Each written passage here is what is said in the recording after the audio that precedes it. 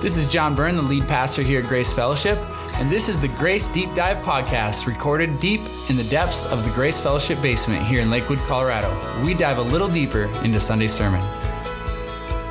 I'm Johnny McCloskey, and I'll be your host on the Grace Deep Dive podcast.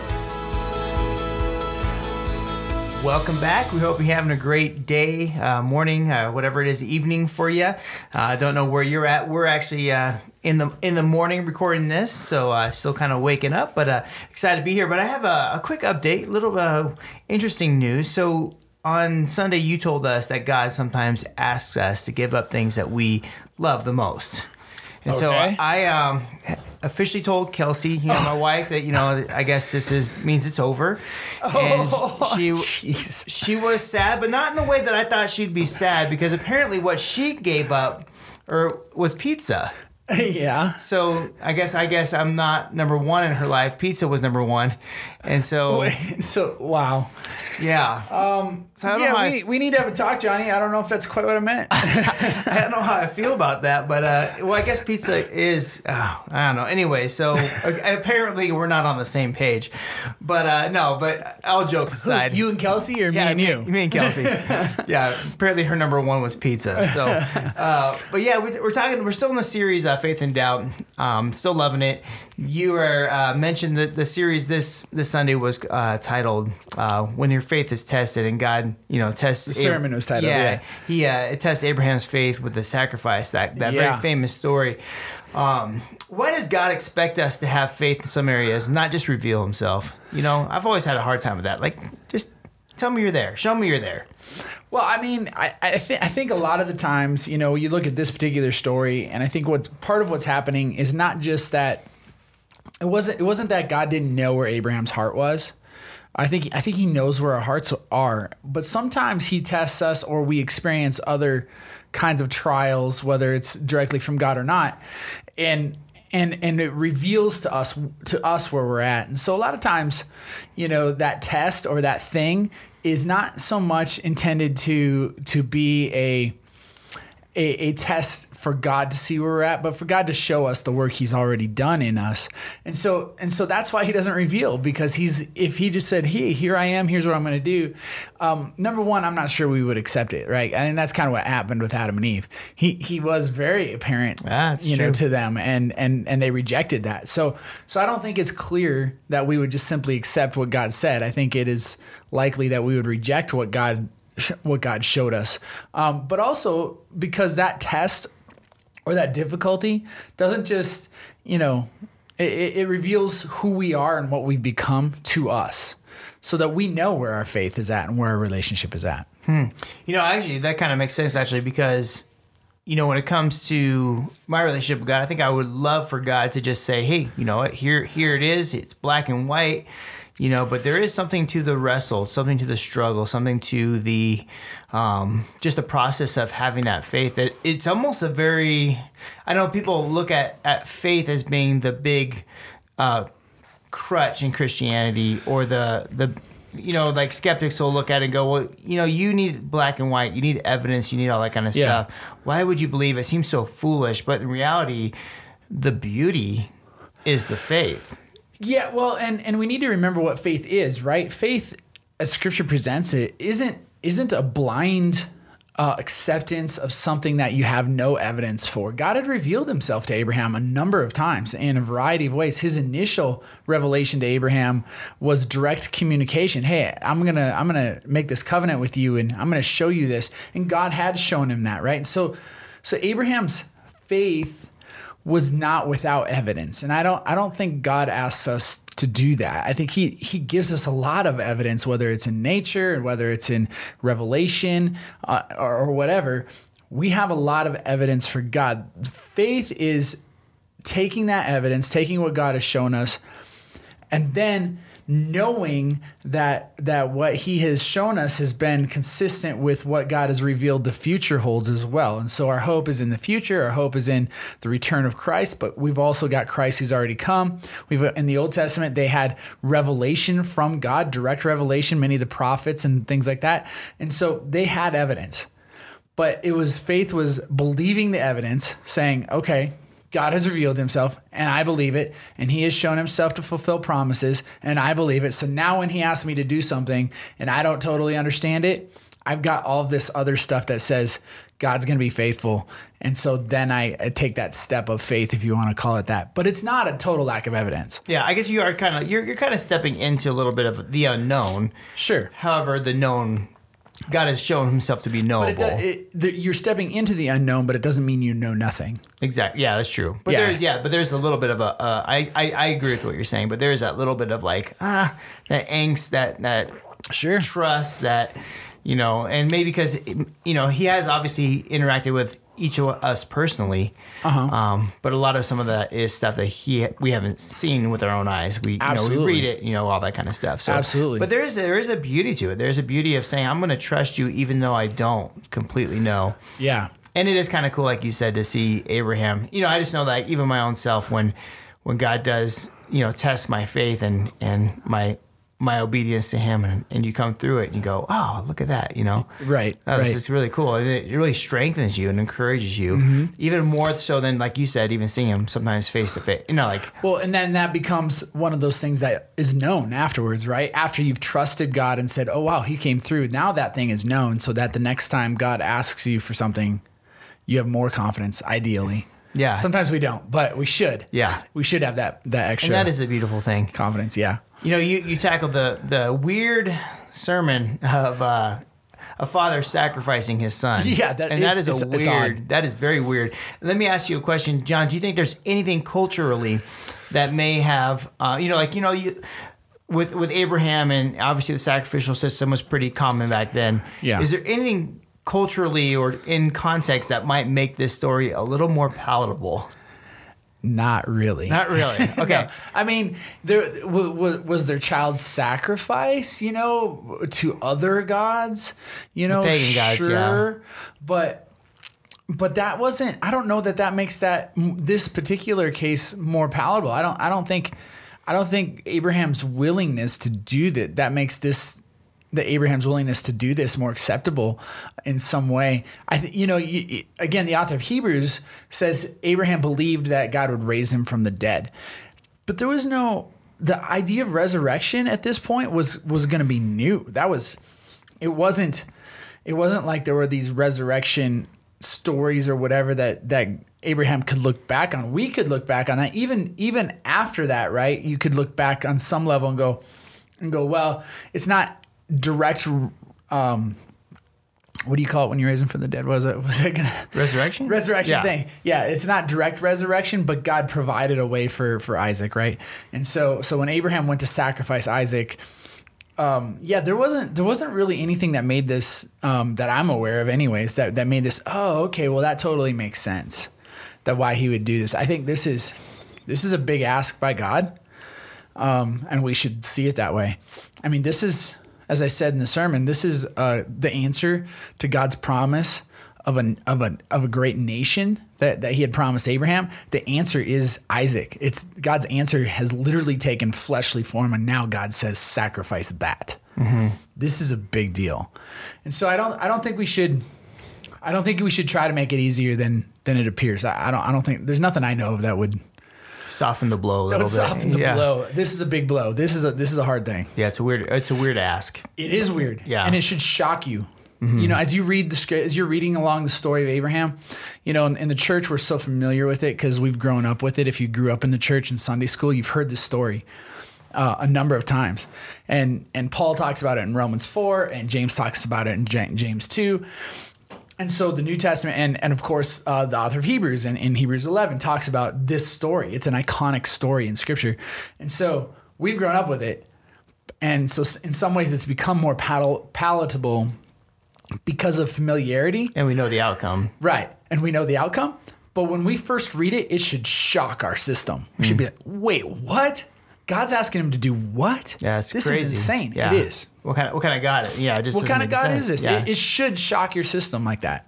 But even you're talking about going back to having faith and building faith and having some knowns, and so even looking at Abraham is he had that interaction with God, and he said, "I'm going to bless you through a son, and you're going to be the father of many nations. Right. And then once the plan seems to change, Abraham doesn't waver. He says, okay, well, Yeah. the plan is still going to happen. Right. But we just got to figure out what are you going to do? Because obviously it's Isaac through Isaac. So Right. you're going to have to raise him from the dead, which is, but he had that faith. It was grounded. And I Yeah. think even for our own lives too, I mean, we look back and we go, God, this is what you did in my life. Right. So therefore, this new thing that's coming, I'm going to trust you. Right. I mean, you look back and God had built trust, right? You go back to Genesis 12 and kind of this starting of the story of Abraham and the promise that was given. And Abraham shows some faith by going on this journey where God shows him the land, right? But then he shows a lack of faith going down to Egypt. And then he shows faith again when he comes back to the Canaan and starts to worship God again. And, and he's shown faith. He shows faith when he gives Lot the choice of what land to take. And when he goes to rescue Lot, he shows faith a lot of times, but he constantly shows this lack of faith, right? But the Abraham of Genesis 16 wouldn't have done this. He wouldn't have done this. So there was a buildup, a development of Abraham's faith where he followed God. That was good. He rejected God's plans. That was bad. There's kind of the cycle. He comes back to God. All of that developed Abraham's faith to the point where he was able to go through this test that God gave him. Well, that's kind of even the beauty of how God works too in testing our faith. He doesn't throw us right in. Right. He builds us up. He strengthens us. It's like a workout routine. Yeah. He doesn't just throw us in the big game. He puts us through some Gets reps. us ready. Yeah, repetition and whatnot, so that we can handle And allows us to fail. Yeah. And then shows us the error of our ways, and we grow from that. And yeah, exactly. We learn and grow from that. Well, I love what I love about God. I love the idea that He saves us from our sins, and we don't have to do anything to earn it, and all that great stuff. But you suggested that God does ask us of other stuff Absolutely. aside from salvation. Why does He? Why just let Him do everything? Why can't He just do it all? Well, He does do it all. In a sense, right? When it comes to salvation, He does it all. We don't contribute to our salvation, right? We've contributed to our sin, to the fall of man. We've contributed to that. Oh yeah. We've contributed to what we deserve regarding punishment and eternal punishment and those kinds of things. We've contributed to those things, but we don't contribute to salvation. But God does ask us something. It is not true. And it is not a good understanding of Scripture to say that God asks us nothing at all. He does ask us for something. As a matter of fact, you think about that, and when James talks about Abraham in James 2, and James, a half-brother of Jesus, he basically says, you say you have faith, show me your faith by your works. Show me your faith by what you do, right? And he uses Abraham as an example. Abraham, in James it says, was justified by what he did. Because faith isn't real until you exercise it, right? You can talk about faith, but if all it is a vocalizing of some nice idea about what you think you might believe, but you never actually follow through on it, that's not faith. And that's James' point, the half-brother Jesus. When he talks about that, he says, no, show me your faith by what you do. Because faith without works is what? Dead. It's dead. It's not real. It's not alive, right? And so obviously a play on words there, maybe referring back to Abraham and Isaac again, but but it's so faith. You can talk about faith, but faith is meant to produce action, produce works. Even in Ephesians chapter 2, where Paul's writing to the church in Ephesus, and he says, for it is by grace you've been saved through faith, not of yourself. It is the gift of God. What? Not by works.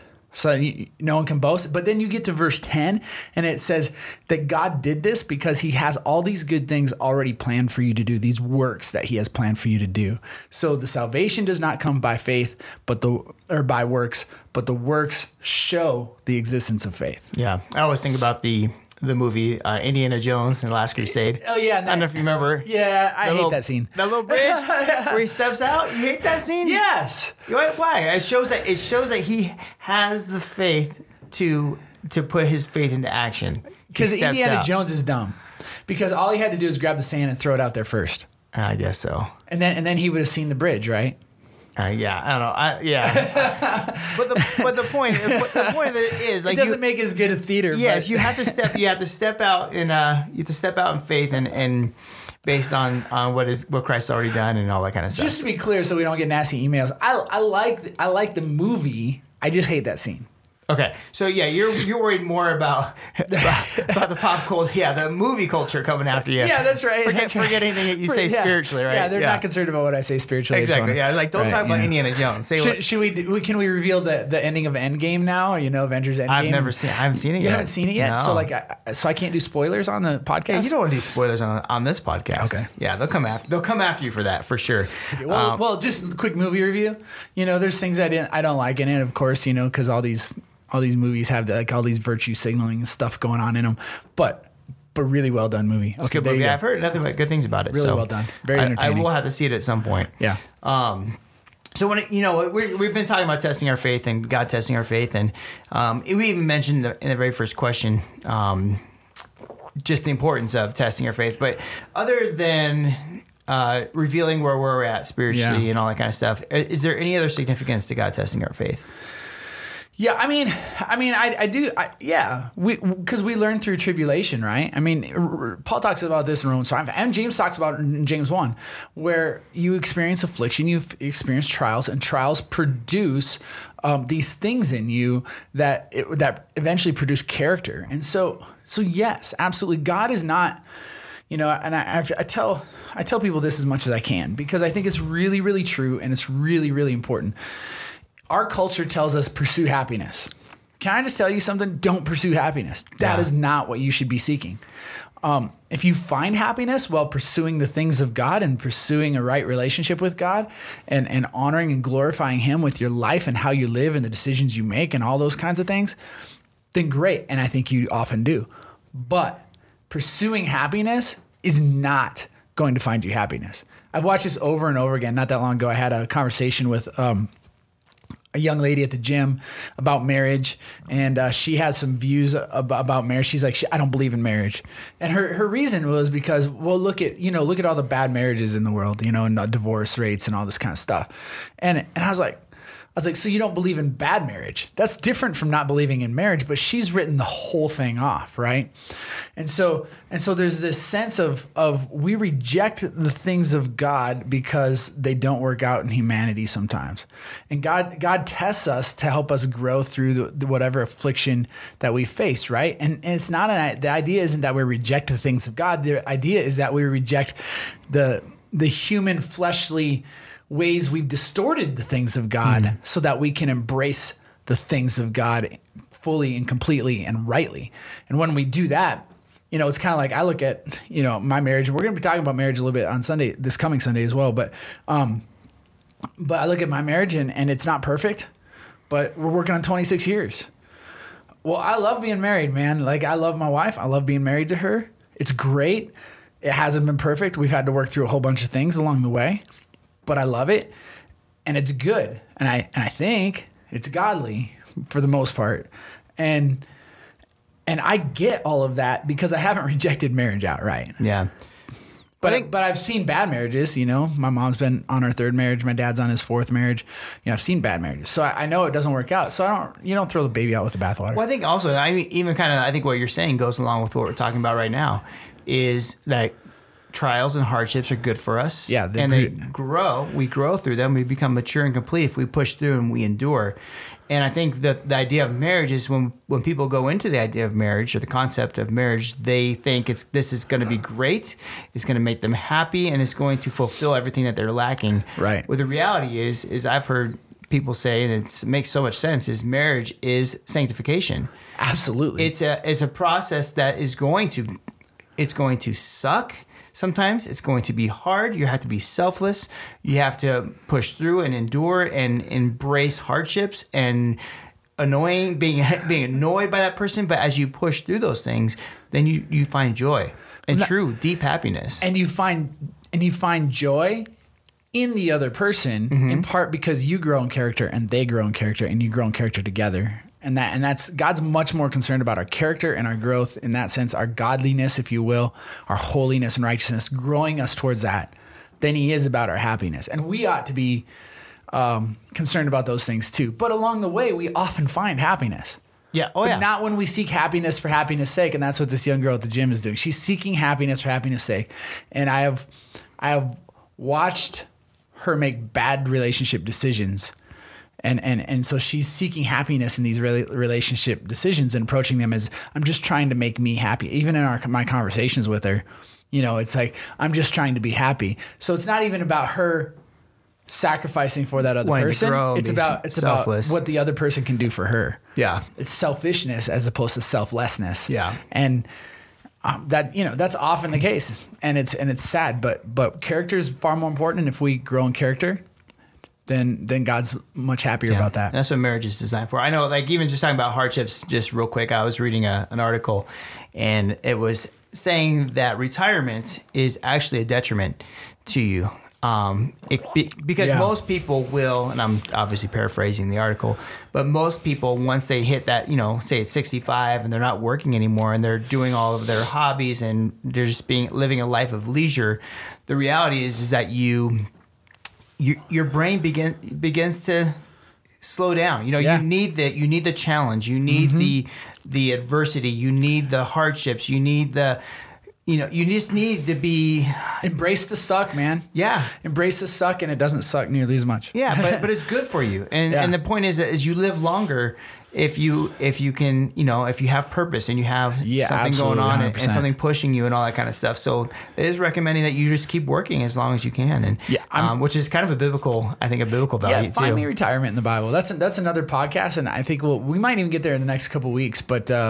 You know, as we kind of approach the end of Abraham's life, but I 100% agree with you in that article. Yeah, 100%. You know, in John 15, I believe, talks about the vine, the vine and the branches, and one thing that's always stuck out to me is the reality that God loves obedience. Yeah, obedience is kind of like His love language. It is absolutely 100% from us, and how does obedience authenticate our faith? That's great, and I use a Ray Stedman quote, which I put up on Instagram and Facebook on Monday as well. So you can kind of read the quote there if you want. But, I use this Ray Stedman quote because he talks about. What was the quote? Do you remember it? I don't remember off the top of my head, okay. But I'll give you the general idea. It, you know, basically said you can worship with passion, you can pray with fervor, you can do all these things, but none of them authenticate your faith. The only thing that really authenticates your faith is obedience.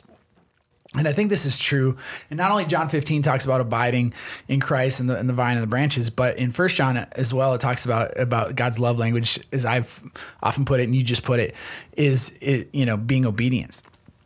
And we don't, and that comes to this idea that we think sometimes we present the gospel as just come to Jesus and everything will be okay. You don't have to change anything. And that's just not true.